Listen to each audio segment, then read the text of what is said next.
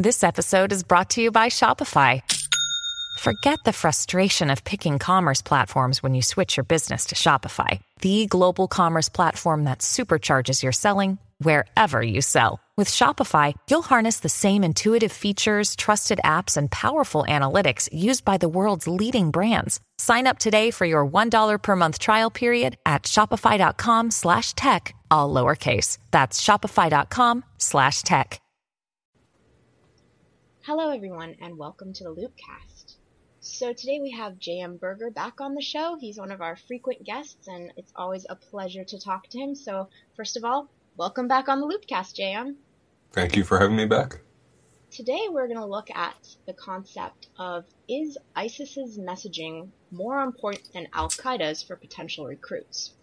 And people that have followed J.M.'s work will know that J.M. has done a lot of research and writing on messaging on all aspects, but of course on social media, very much so.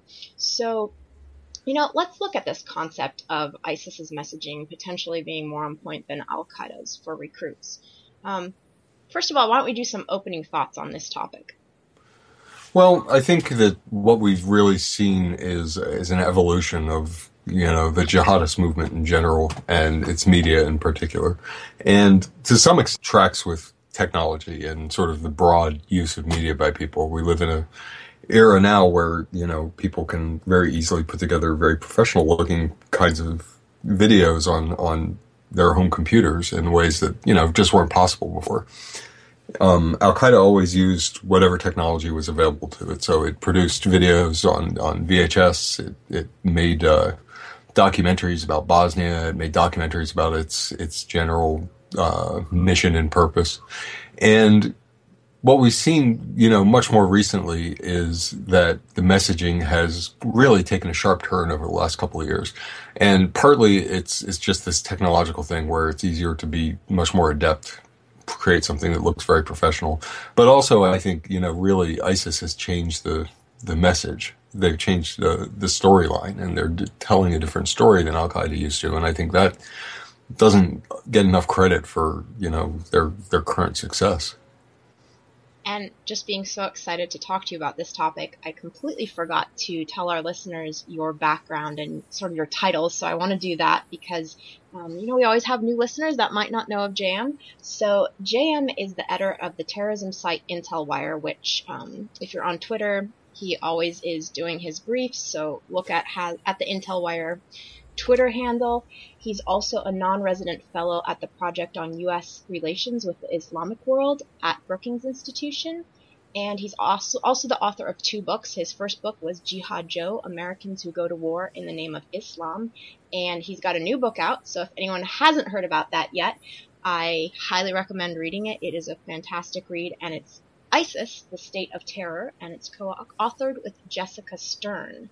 So there you go. It's a lot to announce because this man has a lot he's been doing, especially lately. He's been busy. Well, I appreciate the announcement, and of course we're, happy to have the book mentioned anytime. So this concept of ISIS and al-Qaeda, they both have different concepts when it comes to their ideas, and we always hear about ISIS battling what they call the near enemy and purifying the Middle East from the near enemy. So, not Islamic, but Muslim governments and leaders that they don't agree with and so forth. And then we hear of al-Qaeda liberating the Middle East from what they call, or what analysts will call, the far enemy. So this idea of the root cause basically coming from the U.S., the root causes of all the evils in the Middle East. And I thought we could look at this a little bit because it does play into the messaging somewhat. Yeah, I mean, the far enemy kind of formulation was really the reason for al-Qaeda to attack the United States in the first place. Over the course of years, al-Qaeda had risen out of different jihadist movements that were more localized, including Egyptian Islamic Jihad, where Ayman al-Zawahiri had come from. And these groups were fighting very strong authoritarian regimes that were very oppressive. They cracked down in ways that, the West would find appalling, I think, justly.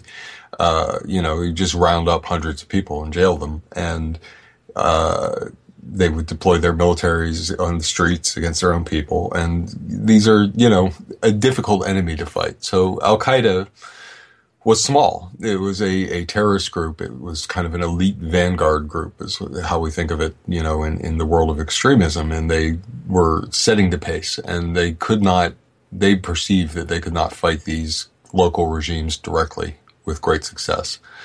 So they decided, and the rationalization to some extent, but also part of their reasoning is that these regimes, these corrupt regimes in the Middle East that they hated and wanted to overthrow, were being supported by the West, by the United States.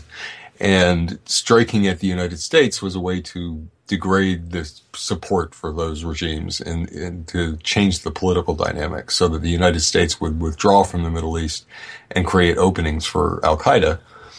And, this is the whole premise is really based on an understanding of Al-Qaeda as a group that is not strong, not powerful. It is a tool of terrorism in general is a tool of weak parties. You don't use terrorism if you can raise an army and take over a country. You use terrorism when you can't do that. So in addition to terrorism itself sort of proceeding from an assumption of weakness, the choice of target also reflected that. I mean, the far enemy ultimately was based on a conception that we can't beat the near enemy. We can't beat these regimes that we believe to be apostate and we believe are oppressing Muslims. And so we're going to do a symbolic battle abroad instead of trying to deal with the problem at home.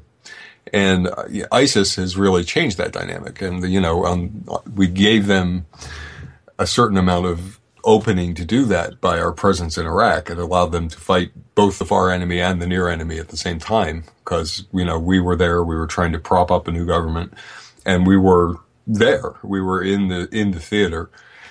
And what Al-Qaeda in Iraq has done, though, is it's really focused on the local problem in a much stronger way. And as it evolved into the Islamic State, that local problem began to spill over the border into Syria. And where ISIS has really distinguished itself and what you see in its messaging is that it is very focused on fighting that near enemy. And they will address the far enemy. They will address the United States. They will pick a time and a place to do that very cautiously. But, their overwhelming focus is on this local theater and where they think they can win. And they are doing a pretty good job of it. I mean, the coalition has slowed their advances and arguably is holding them in a stalemate right now. But they are holding the territory that they took last year. And so overall, all this contributes to a projection of strength. And they're saying, unlike Al-Qaeda, which was recruiting based on, this idea that we are the underdog, we're David and we're going to fight Goliath. ISIS is Goliath fighting Goliath. Actually looking at that, so there is a certain personality or certain events that will push someone towards being part of a terrorist organization, of course. So looking at Al-Qaeda and this idea of the far enemy, the underdog battling the West, and then looking at ISIS battling the near enemy, do you think maybe potentially the popularity of ISIS now is brought on by grievances of people that may have wanted to react to the near enemy, so these oppressive regimes, and Al-Qaeda wasn't providing that, but now ISIS is? Well, ISIS has definitely exploited local politics, and their resurgence. They were pushed down after the U.S. surge and after the rise of the Sunni awakening movement in Iraq, which really undercut their ability to appeal. They had turned people off of their violence, and ultimately had been forced to really retrench into a much reduced position. And what they were able to do after the U.S. withdrawal was exploit the political divisions that we left behind, particularly with the Maliki regime, which was, really did a lot of things that exacerbated tensions between Sunni and Shia. And one of the key things they did was they failed to keep promises that had been made to the members of the Sunni awakening that had fought al-Qaeda in Iraq. And so those people felt betrayed, and this created an opening for ISIS to leverage. So a lot of the rebuilding that ISIS did after we left Iraq had very little to do with al-Qaeda. Al-Qaeda is operating on this more global stage, and ISIS was building from this local base. And talking about local bases and stages, the idea of territory is very interesting when you look at both ISIS and al-Qaeda. Of course, you have this concept of creating an Islamic state. And al-Qaeda had stated that they wanted to create an Islamic state, but when you look at the way they operated, holding territory other than, say, training camps or safe havens didn't seem to be their number one goal. It sort of seemed like the far goal, the goal at the end of the tunnel, so to speak. But ISIS, of course, territory is very important for them. So I was wondering if we could discuss this a bit. Yeah, I mean, I think this is, for al-Qaeda, this has evolved over time. So, the original al-Qaeda was really just a terrorist organization. It, aside from its training camps, it wasn't really interested in controlling ground. And after September 11th, after our invasion of Afghanistan, and we brought the hammer down on the organization, and it sent people out from Afghanistan and Pakistan to bases of support around the world, where they worked with groups that had local insurgent kind of goals. And, those groups eventually became what we now refer to as the al-Qaeda affiliates. Those groups were a lot more interested in holding territory. And they have done so at various times and in various quantities. And what we've seen is that they generally haven't been real successful for various reasons, often due to external intervention, support from the United States. In Mali, we saw the French went in to drive out AQIM when they seized a pretty big chunk of territory. In Yemen, it's been up and down. Certain areas have been held by AQAP and then lost, and then held and then lost. In Somalia, al-Shabaab, the al-Qaeda affiliate there, was able to hold a lot of territory for a while, but it's slowly kind of been beaten back. And I think, so the difference with ISIS is that it's laid claim to the caliphate. That they said that they're not just creating like an Islamic emirate or a state or a proto-state or just being warlords in control of a place. So they're creating a very specific entity, the caliphate, and they have to control an appreciable amount of territory to do that. So they've tied territory to their credibility in a way that al-Qaeda affiliates previously hadn't. And, that makes it more important for them. The timing of the caliphate announcement came, it was very closely tied to its seizure of Mosul. And I think that's where, that's kind of the crucial linchpin of the credibility of its claim to the caliphate, is that, its ability to hold Mosul. If they lose Mosul, they won't necessarily quit their claim, but it will be harder for them to sell it. The other thing that really is different between ISIS and the al-Qaeda emirates is that they're really invested in the process of creating a government, making it a state, really having institutions.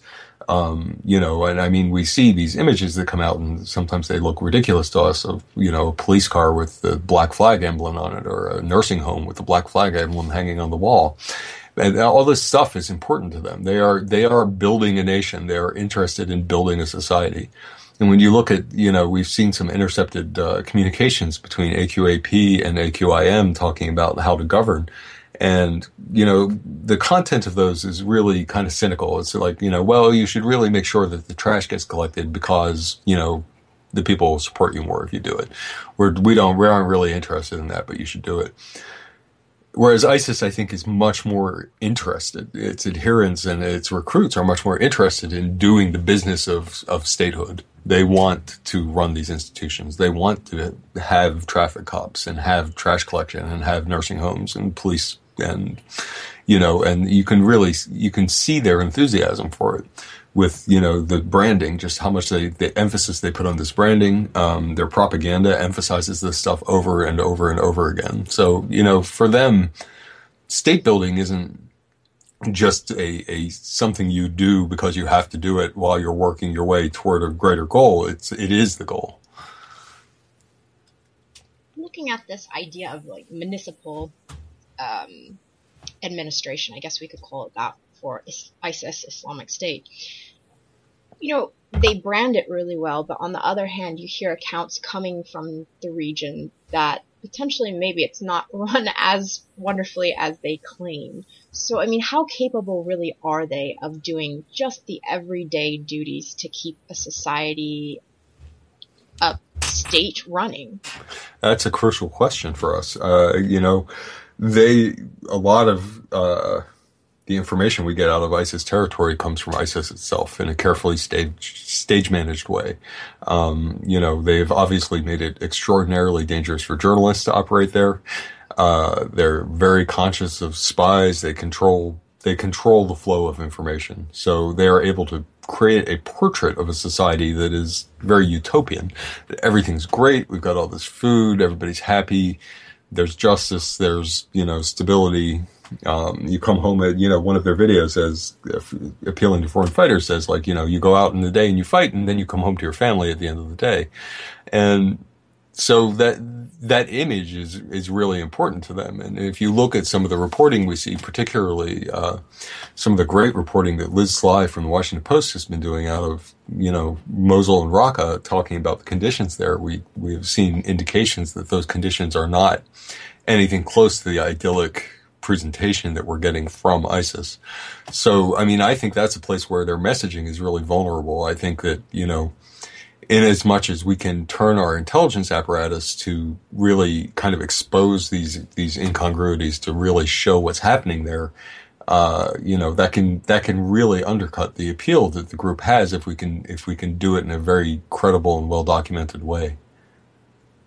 So, of course, part of the idea of the show is to see how the messaging of ISIS and al-Qaeda is with bringing in potential recruits. So let's just say I'm someone that might want to be a potential recruit to ISIS, and I'm maybe in the West and I'm reading these accounts and hearing that, hey, things aren't as wonderful as ISIS's media center is claiming.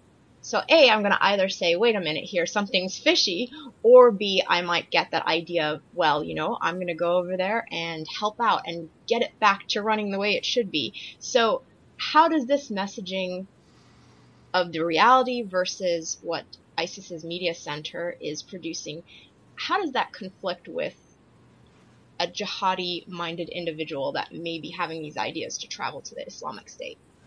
Well, there's a certain number of people who aren't going to be dissuaded. One thing you see in extremist groups of all kinds is what you would call selection bias. So you get information from, and especially it's very easy now in the age of social media and the internet, you can find evidence to support whatever belief you want to have. So, if you really are convinced that ISIS is doing great, you can go out and find evidence to do it, and you can find reasons to discount evidence against it. But, that's for people at a certain level of radicalization. And, one of the mistakes I think we make when we're talking about the radicalization process is we give up on a lot of strategies because we think, people just magically become radicalized and at some point they're just in the network. And this comes up with the social media discussion. I've seen, dismissal of suspension of accounts. It's like, well, you're suspending these accounts, but you're just getting the people who are least engaged with ISIS or are being blocked from getting its message. And what's the point of that? The point of that is that you aren't born an ISIS supporter unless you're actually born in ISIS territory. So you have to be introduced. You have to be pulled into this community and this information flow somehow. And so if you were able to introduce, an element of doubt, if you're able to credibly present information that discredits ISIS, that shows them to be liars, that shows them to be not the paragons of strength that they depict themselves as, I think that there are people that will reach. It's not going to completely reach everyone who's on this path, and it's not going to stop the entire process. But I think some people will see that and they'll back off. They'll take a step back from where they're going with this. So I think this is the perfect opportunity to look at both al-Qaeda and ISIS's use of social media. Of course, looking at the times when al-Qaeda was, I guess you could call it at their peak, 2001, say near September 11th, I'll say that's their peak in a sense. But we didn't have Twitter and Facebook and YouTube and all of these things that are at ISIS's. They can use these for anything now. So, how does that work for or against these two different groups? Well, it's been working against al-Qaeda because they have been slow to adapt to the new realm. Al-Qaeda didn't get on social media as quickly as everybody else did in the world because they had operational security concerns. They preferred to use the jihadist message boards, which were the old school, between 2001 and about 2009, that was where you went if you wanted to find out about al-Qaeda online or if you wanted to connect with the group. Message boards are moderated discussion areas. You have to have a password to get in. You might have to have a personal referral to join. And if you create trouble, you could be thrown out. You could have your posts deleted or edited, or you could be completely ejected from the forum. So it's a great way to control the information that your supporters are getting. So the explosion of social media onto the scene was not something that jihadis immediately flocked to because they were comfortable in this forum system. And there were two really critical things that moved jihadis off of the message boards and onto social media. And the first one was Omar Hamami, the American who joined al-Shabaab, became disenchanted with their practices, and he took to social media to sort of raise the alarm. He said that they were going to kill him, and made a plea to al-Qaeda over open channels because he didn't have any way to contact them directly. He went out and said, these guys are going to kill me. I need your help. And then he got on the Twitter to push that message. And when he did that, a lot of other al-Shabaab members got onto Twitter, partly out of curiosity. They wanted to see what he was doing. Some of them wanted to push back against what he was doing because al-Shabaab perceived this as pretty destructive. Al-Shabaab was an early adopter of social media. They had their own Twitter account. They recognized that Hamami was doing damage to their image, and so they allowed their members to get on and start pushing back. Then a bunch of Hamami supporters got on, and they, were defending his message and attacking al-Shabaab and its power structures and the things they thought were wrong with it. And, this was sort of like a rapidly spiraling out of control, just like more and more people getting online, because of Hamami. And the rifts that he had kind of opened up in the movement. And part of the reason that he went to social media is because the forums would not allow him to express his concerns or problems. He was censored on the forums. And so social media was a way for him to put out his message without anybody being able to stop him. It's around the same time as ISIS was starting to reform and come up, there was some controversy on the forums about it, and a particularly prominent longtime forum member named Abdullah bin Muhammad, who used to tweet under the handle Strategy Affairs. That's how he was known, and that was his username. And he took a dim view of sort of the changes and the rise of ISIS in 2013. He believed that ISIS had been infiltrated by evildoers, which, not evildoers in the sense that we did, bin Muhammad thought it was the Jews, but, he felt ISIS was going off the path and that they were creating a problem and a challenge to al-Qaeda. And when he started to express that view forcefully in the forums, he was banned for having that opinion, but he had been a very important forum member. So he went to social media. He went to Twitter and opened up an account. And very quickly attracted an audience of tens of thousands because, he was saying things that the power structure in the forums didn't want people to hear. So that really led to kind of the wholesale adoption of social media by jihadis. And, once you get onto social media, it's an open platform. You can't, you can, well, I assume we'll be talking about that later, but, you can't easily shut down somebody just for disagreeing with you. So the forum administrators didn't have any power to silence bin Muhammad. They didn't have any power to silence Hamami. And jihadis, it turns out, like many other people, want to be able to speak their minds and want to be able to have some free exchange of information. The foot soldiers want that. The power structure doesn't want to encourage that. But, as this stuff really, these conflicts really opened up, you would hear this, and, I've recounted a few times now, but it's always good stories. So I'll do it again. At one point, and I was talking to a jihadi on Twitter about Hamami's case, and he said to me, well, why shouldn't jihadis want freedom of speech? And, I thought that was a remarkable statement. And it really showed that there was a radical change happening in this movement.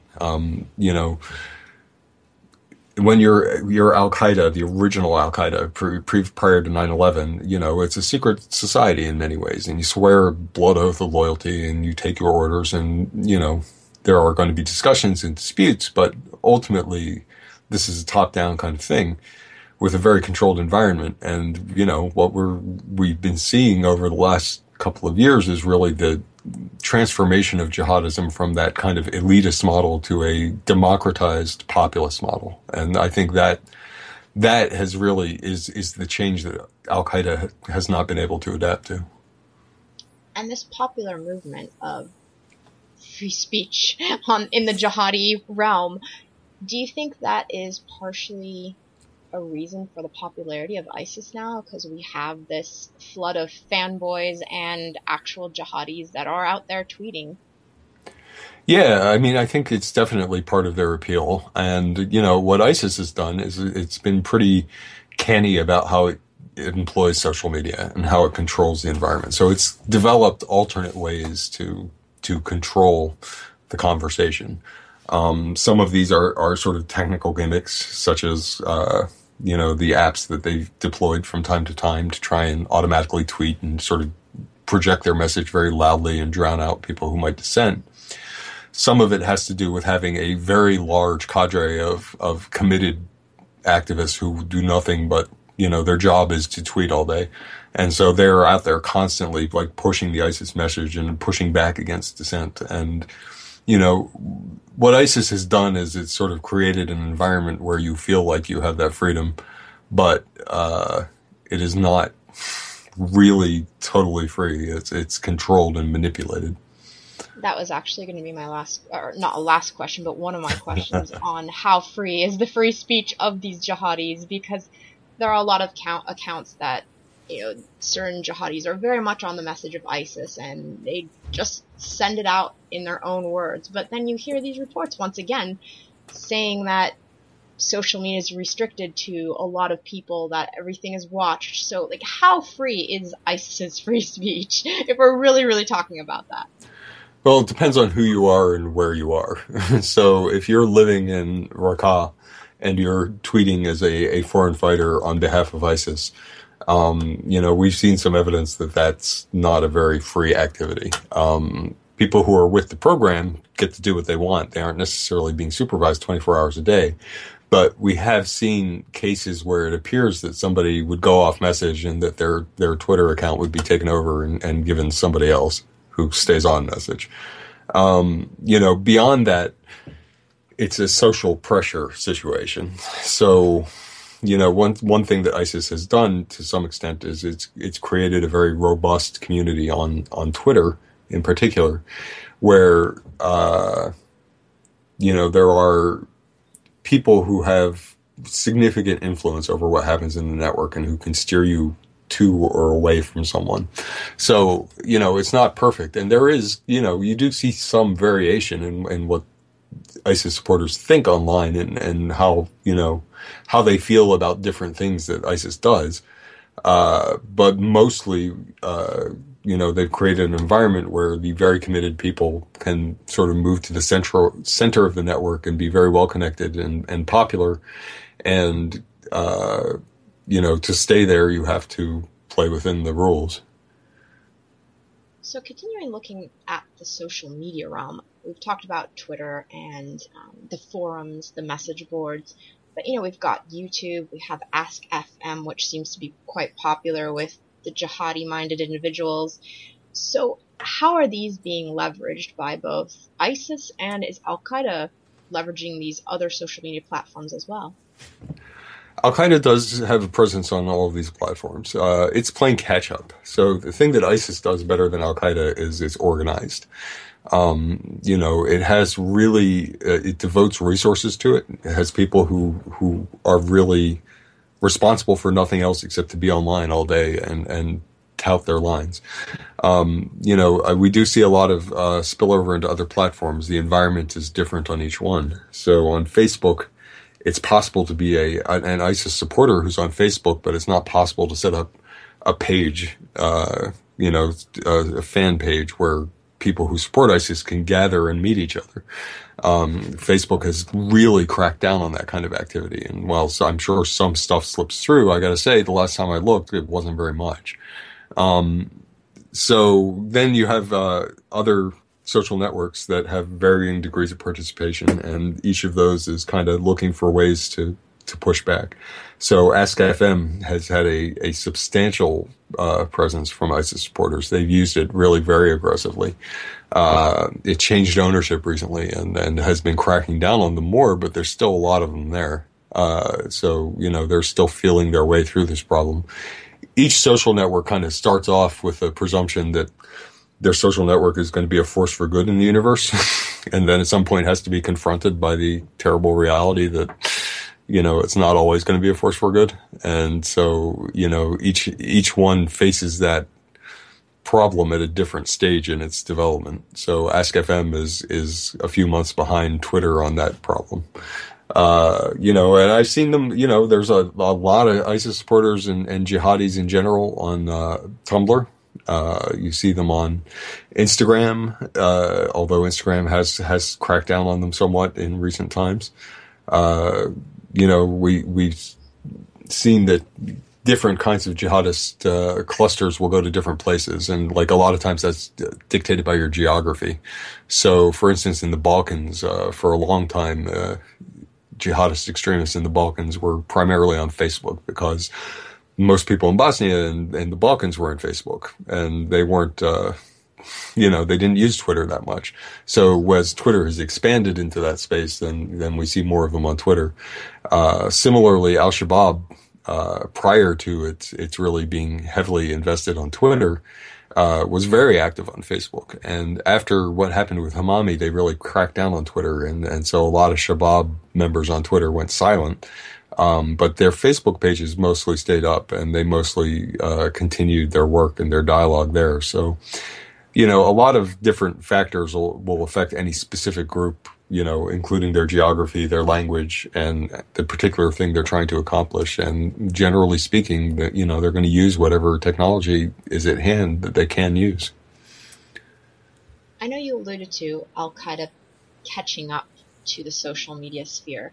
But looking at what they are doing as opposed to the Islamic State, or looking at both of them, comparing them, is al-Qaeda using social media, are they looking at the strategies of ISIS and learning and doing the same thing as far as their messaging and their leveraging of social media? So are they using same methods, or are they approaching social media completely differently than the Islamic State, ISIS? So AQAP is probably the most far along in this, and they have been emulating ISIS's tactics. They've started using bots. They've created a lot of new accounts. They have daily news moving out over social media, particularly on Twitter. Jabhat al-Nusra has been trying to play catch up. They started off stronger than ISIS on social media because they had a very big organic following. There was a lot of people supported Jabhat al-Nusra, not just because they're out of al-Qaeda, but they saw them as fighting the Assad regime. They saw them as a force for good. And many people still do see them as a force for stability in Syria.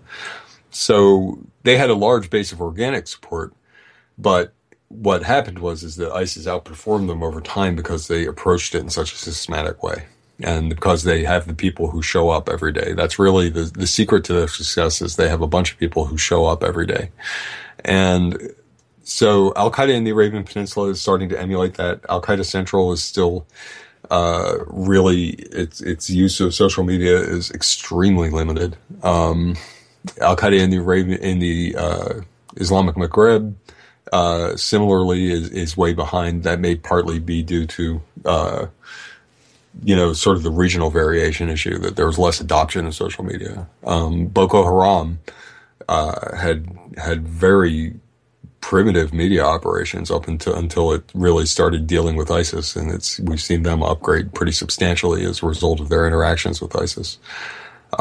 So each branch of Al-Qaeda has kind of a different take on it, and that's also something where you can point to a difference in the effectiveness of what people do. Is that each branch of Al-Qaeda really has its own media strategy, independent media operations, and ISIS, when it announces an expansion into another country, one of the first things you see frequently, not in every case, but in many cases, what we've seen is that, the first thing that happens is the media operation gets upgraded, very visibly. And so that's one of the strengths that they have, is that their brand is much more unified, even when it's spread out over different areas. So, ISIS in Libya just put out a video a few weeks ago that was extremely similar, both in quality and content, to what ISIS Central puts out. ISIS in Egypt, in the same way, has really, their media operations just took a huge leap forward when they joined up. And I think we're going to see the same thing with Boko Haram. We've seen some indications of it already, although we haven't seen it at the same volume as some of these other places. So something that we're really starting to have discussions about because of this issue of the narrative and how seductive it might be to certain individuals is this concept of countering the narrative. Looking at what we just talked about with the differences between AQ and ISIS's way of approaching the narrative, especially on social media, how can we counter this message if there are these different means of the narrative, and as you said, the different branches of AQ have their own strategies? It's not a unified element like we're starting to see with ISIS. So how can you best counter a narrative of both AQ and ISIS when you have so many different elements out there? Well, I mean, the best way to do it is there are two things that ISIS does that we need to get to do to counter their narrative, to counter their messaging initiatives, not just the content of their narrative, but their ability to put it out there. So the first thing is that we need to show up, right? So that's, as I just said, it's like the biggest strength of ISIS is that it has people who show up every day and do this every day and don't get bored and don't get tired and don't take vacations. And, that's why they have had a lot of the success they've had. So we need to do that too. When we talk about a lot of these conversations about suspensions on Twitter and, it's whack-a-mole and it's pointless and blah, blah, blah, we should just not bother. Well, if we're not going to bother, then we're not going to be able to do it. I mean, suspensions, in the study that Jonathan Morgan and I did recently, we found that suspensions were having an effect, but to keep having an effect, we need to keep doing them. So, we need to show up both to push back on their distribution channels, put pressure on them, but also to put out countering narratives. And that part is obviously much harder when you get to the content. So the second thing that ISIS does is that it deploys a lot of people. And so it can pursue any angle that it finds expedient. So it will recruit using different methods in different places. It'll have a different pitch to a different audience. They have people whose job it is to individually stalk and groom someone as a sexual predator would, to try and get them to join the organization. And so we need to be willing to go out and be out there in all these different ways. And, the conversations I have with people who want to do counter narrative work and who want to work on this stuff online, they want like one big solution that's going to just take care of all instances, and one counter narrative that's going to take care of everything. And I think I'm increasingly of a mind that that's not possible, that we really need to diversify what we do against ISIS as to match the diversity of what they're doing to recruit. And obviously diversifying in that way also allows you to expand out and deal with other groups. So, you know, if you're approaching this as we're going to tackle each of these channels individually, then what you will have is you can adapt that to al-Qaeda, or you can adapt that to, you know, a new group that forms, or a group that's not jihadist at all, but maybe is right-wing or racist group. Going back to al-Qaeda and ISIS in the cyber realm, do we see them battling it out at all together, like against each other? Is this something that we see on the different platforms of social media, or is this not happening at all?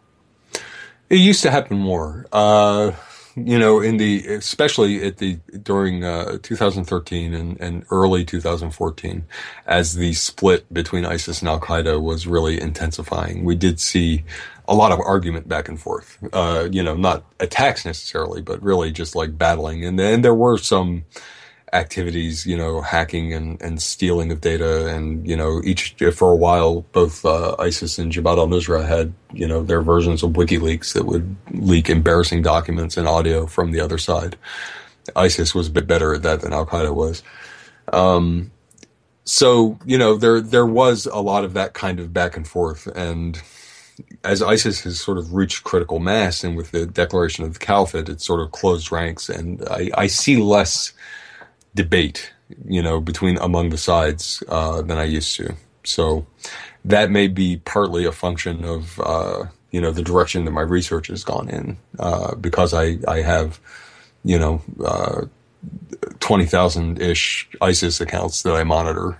I can be vulnerable to perceiving that they're drowning out some of the other voices because I don't have the same volume of stuff to watch. But it does seem to me that there's a little bit less back and forth. And when there is a back and forth, it's often ISIS deliberately courting al-Qaeda supporters, trying to win them over to their side. So, for instance, we saw some initiatives recently pointing towards Somalia and al-Shabaab, where, you know, there was a recent report from Voice of America that really suggested that al-Shabaab has become very distanced from al-Qaeda, is not communicating with al-Qaeda Central anymore. And so we've seen ISIS trying to exploit that and making, you know, real bids to get support from people in Somalia. And they do have a lot of supporters in Somalia. So where there's a contest to be had, we do see them going back and forth. Does it help or hinder recruitment? And also, what about the idea of both of these groups being technically engaged, and, for instance, like the cyber caliphate? I mean, how does that affect the whole picture of these two organizations? Well, recruitment seems to be going pretty well, particularly for ISIS. We don't have as much clarity on how well it's going for al-Qaeda and its affiliates. I think that, you know, right now, what's happening in Yemen and Saudi Arabia is going to be a bonanza for AQAP in all likelihood, but that's going to be a lot of local dynamics at play there. And you have ISIS trying to worm its way into that theater with some success. So it's not a slam dunk. We do see these guys using social media for recruitment, especially people in the West. Most Western recruits, you know, have some interaction over social media that leads them into a situation where they're trying to join these groups. Can you repeat the second part of the question? Well, I was just wondering. Cyber caliphate. Yeah, the technological aspect of it all.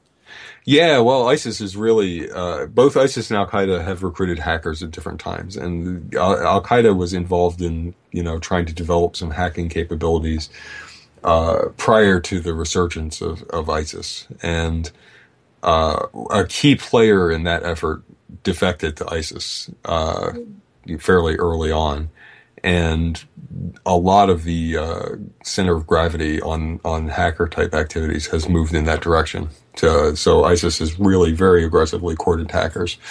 They have moved some of them to Syria and Iraq. Others operate overseas. And they've done a very good job of they've been adding capacity for quite a while and focusing on training for quite a while. And so my main observation of this is, aside from these kind of high profile but low tech kind of stunts like the CENTCOM Twitter hijacking, it seems to me that they've been adding capacity at a much higher rate than their spending capacity. So I have some concerns about that, about what, the long term plan on that is. Looking at messaging as a whole, how important is messaging for both ISIS and al-Qaeda? So in my mind, I can compare it to advertisements we see on TV. So maybe a brand of shoes or some product that a company really wants you to see, hey, my product's fantastic. They're going to put commercials on TV. They're going to put advertisements in print. And there's this idea of if it's in your face so much, you're going to want that pair of shoes eventually. Or there's this saying in Hollywood that any media coverage is good media coverage, even if it's bad, but it's still publicity and your name is getting out there. So looking at these modern concepts that have nothing to do with terrorism, do they apply to messaging of ISIS and al-Qaeda? Definitely. I mean, terrorism is messaging, ultimately. When you're talking about just terrorism, the old al-Qaeda model. I mean, terrorism is not ultimately about presenting an existential threat to the target. It's about changing the politics of the target. So, the September 11th attacks, which was by far the most ambitious thing that the original al-Qaeda ever did, I don't think anybody had any illusions on their part that that was going to cause the United States to collapse, at least not at their strategic thinking level. It's designed to change the politics of the target audience. And so it's all about the visuals, it's about the spectacle, and it's about creating fear, and that's really all messaging function. Now, because what we're seeing now in both al-Qaeda and with ISIS is that we're seeing more hybrid kind of organizations. So for al-Qaeda right now, it's more hybrid insurgency / terrorism, whereas ISIS, I think, we probably have to concede that they're like a proto-state at this point. They don't have the full qualities of a state that we would require to really recognize them as such, but they really have a lot of qualities of state. So, they're like a state / terrorist organization. And up until fairly recently, a lot of their focus was really on that state, that sort of central state. But now we're seeing them expand overseas, and depending on where they're going, in some places terrorism is more important than others. So, so I think that, marketing and branding are really very important elements of most modern terrorist campaigns. There was a time when an anonymous terrorist striking out of the darkness had a certain kind of concept. But even if you go back to a case like the Unabomber, ultimately what the Unabomber was trying to do was put a message out there. And so the media component of what he did was a huge component. And, ironically also led to him being caught. I think that, that a lot of what particularly ISIS is trying to accomplish in terms of statehood and legitimacy does really heavily rely on the messaging component. And I think al-Qaeda maybe not so much. I think that they would probably benefit from learning that lesson. But, certainly if you look at AQAP in Yemen, I don't think that they have a legitimacy problem locally. There's a lot of tribal relationships. They've been there for a long time. People know them, and are either with them or they're not with them. With ISIS, because it's like such a broad international appeal, and because they're also, sort of rose up out of, the perception that they rose up out of nowhere.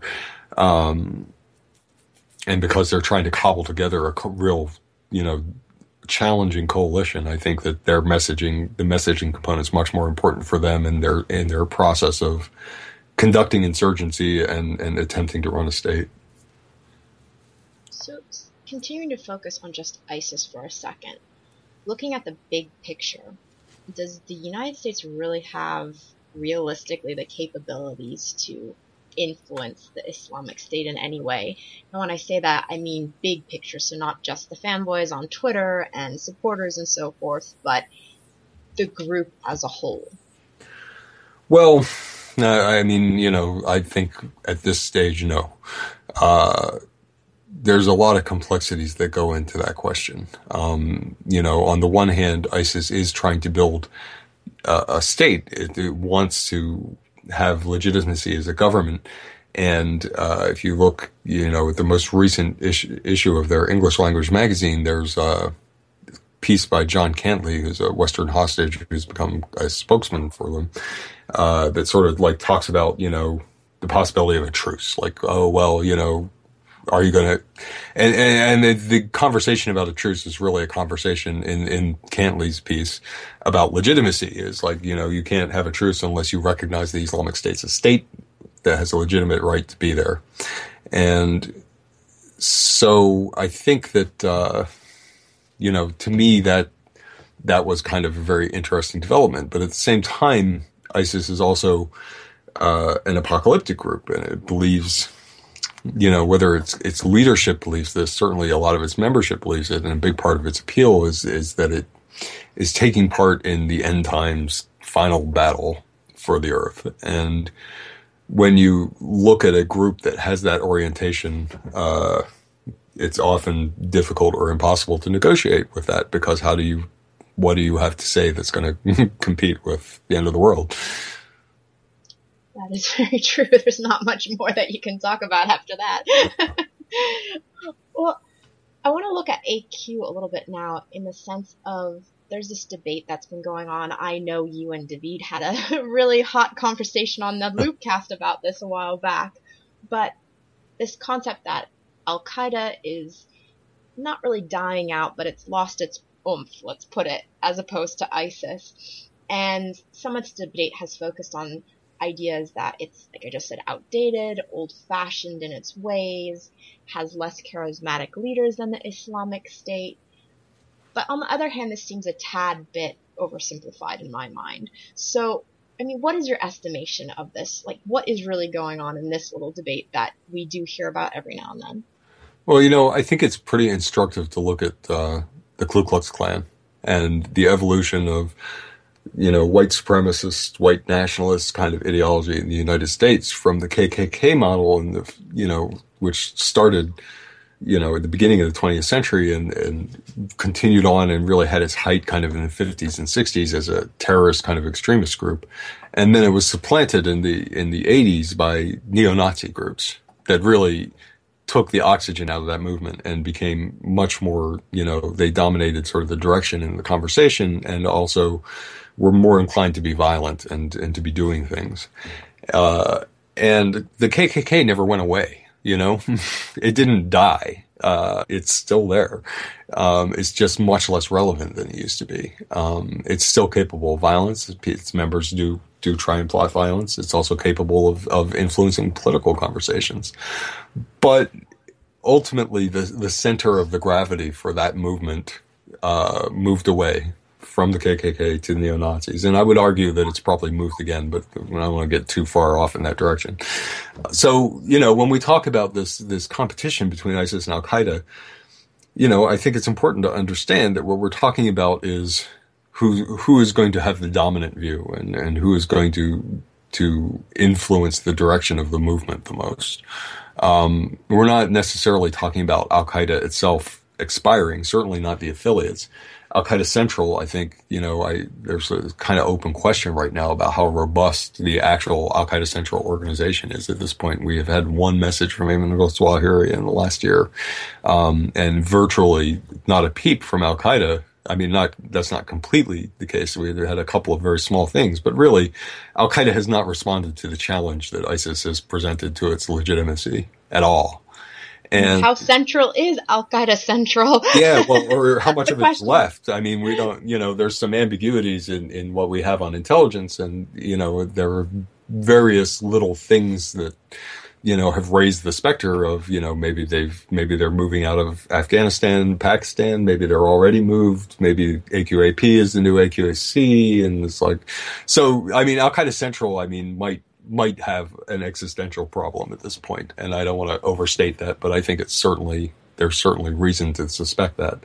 But al-Qaeda, the brand, and al-Qaeda, the affiliates, are not going to just evaporate because of ISIS. I mean, I think that the question is, where's the center of gravity? Where's the new blood flowing to, and who is going to present the greatest challenge to international order? And I think, as I said in that debate, that it did get out of hand. I still feel bad about that. That's actually one of my favorite shows. I love listening to it. It was awesome. I felt terrible about it. I mean, I felt good about my views, but I felt bad about how they were expressed. But I feel like, the point of view that I had then is held up pretty well now. I mean, what we're seeing is that ISIS is really a tremendous threat to the international order, and it's consuming a lot of the oxygen. It's taking in the recruits, and it's sort of setting the direction for things. Now, there's a lot that can change on a moment's notice in this. We've seen Jabhat al-Nusra has gone from weakness to strength to weakness to strength in Syria, and they're currently in a position of some strength. AQAP stands to benefit greatly from an open civil war in Yemen, but that's not guaranteed either. I mean, it's very early. The Saudi strikes really complicate that issue, and and if you look at what's happening there, you can also see that ISIS may be playing a role in shaping that conflict because. And this is kind of fraught with ambiguities. I'm working on an article that addresses the ambiguities in full. But, ISIS has claimed that it carried out that March 20th bombing on Houthi mosques in Sana'a. And in some ways, I started thinking about that as kind of the shooting of Archduke Ferdinand moment on this, because it triggered a response from the Houthis, that triggered a response from the Saudis that is going to appears, that we're marching toward a war now. And, there's a lot of, we're not 100% sure that ISIS is behind it. There are conspiracy theories within Yemen. There are, ambiguities, and ISIS has not provided evidence to support its claim, but AQAP denied it. ISIS is the presumptive, suspect in that case right now, in that bombing. So, if ISIS is responsible for touching off this war, and it may have other agendas in this. If nothing else, it certainly is a player in that conflict, even if it does have a very limited strength there. We don't really know what its strength in Yemen is. We know it has some people in Yemen. But what we've seen is that even if they do have a limited number of people, they're able to have a disproportionate impact because of their choices of targets and their willingness to do terrible things that even al-Qaeda won't do. So for my last question, which kind of stems to what you were just talking about, do you think we might see a resurgence of attacks on the part of al-Qaeda? So like AQAP took responsibility for the Charlie Hebdo attacks, basically as a way to compete with ISIS and gain their notoriety again. Do you think we might see this back and forth type I don't know. Theater playing out, yeah. I mean, yes, I think we are likely to see some of that, but I think it's also, there used to be a pattern of reporting on the Taliban a couple of years ago where it would be the Taliban would hit somebody and their stories would say this was a revenge for this thing that happened, and that's this thing that the Americans did, and it's not revenge for that thing. It's what the Taliban does. That's their job, is to attack the Americans. So, we don't have to ascribe a specific cause to every single individual attack they do. So in the same way, the Charlie Hebdo attack is what AQAP does. It's consistent with messaging and recommendations that they've been putting out since before ISIS really broke with al-Qaeda. So it's not clear that was a competitive move. Although, there's definitely a possibility that if al-Qaeda is looking for ways to reestablish its relevance, to try and attract more of the kids, that's a way that they can do it is by carrying out spectacular or frequent terrorist attacks, in as much as they have the capability to do that. So, that's definitely something we want to watch and we want to be concerned about. But I think that if you look at the activities we've seen from al-Qaeda affiliates, particularly the Charlie Hebdo attack and the recent attacks by al-Shabaab, it seems to me that they are more about the internal dynamics and problems and priorities of those groups rather than a deliberate attempt to compete with ISIS. So it wouldn't surprise me to see activity ramp up in a way that reflects that competition. But I think so far I'm kind of cautious about how to read the tea leaves. Well, as you know, you've been on a guest on the show a number of times, so I will give you the opportunity to have a last say on something that we might not have touched on, so I'm just going to hand over the floor to you. Oh, well, I guess if I was going to have a last say, I would say that you should really check out my book with Jessica Stern, ISIS, The State of Terror. It is available on Amazon and everywhere that books are sold. It has its own Twitter account now, which is @IsisBook. And you can go to my website, jmberger.com, to get a link to buy it. Well, that's a very good endorsement, and I will put in a second endorsement because I have read the book and it's really fantastic. And there are not a lot of books out there on ISIS because it's such a newer phenomenon. So it's one of the leading first books out there. So go get it, people. Thank you so much. Well, thank you so much for coming on the show, JM. I'm happy to anytime.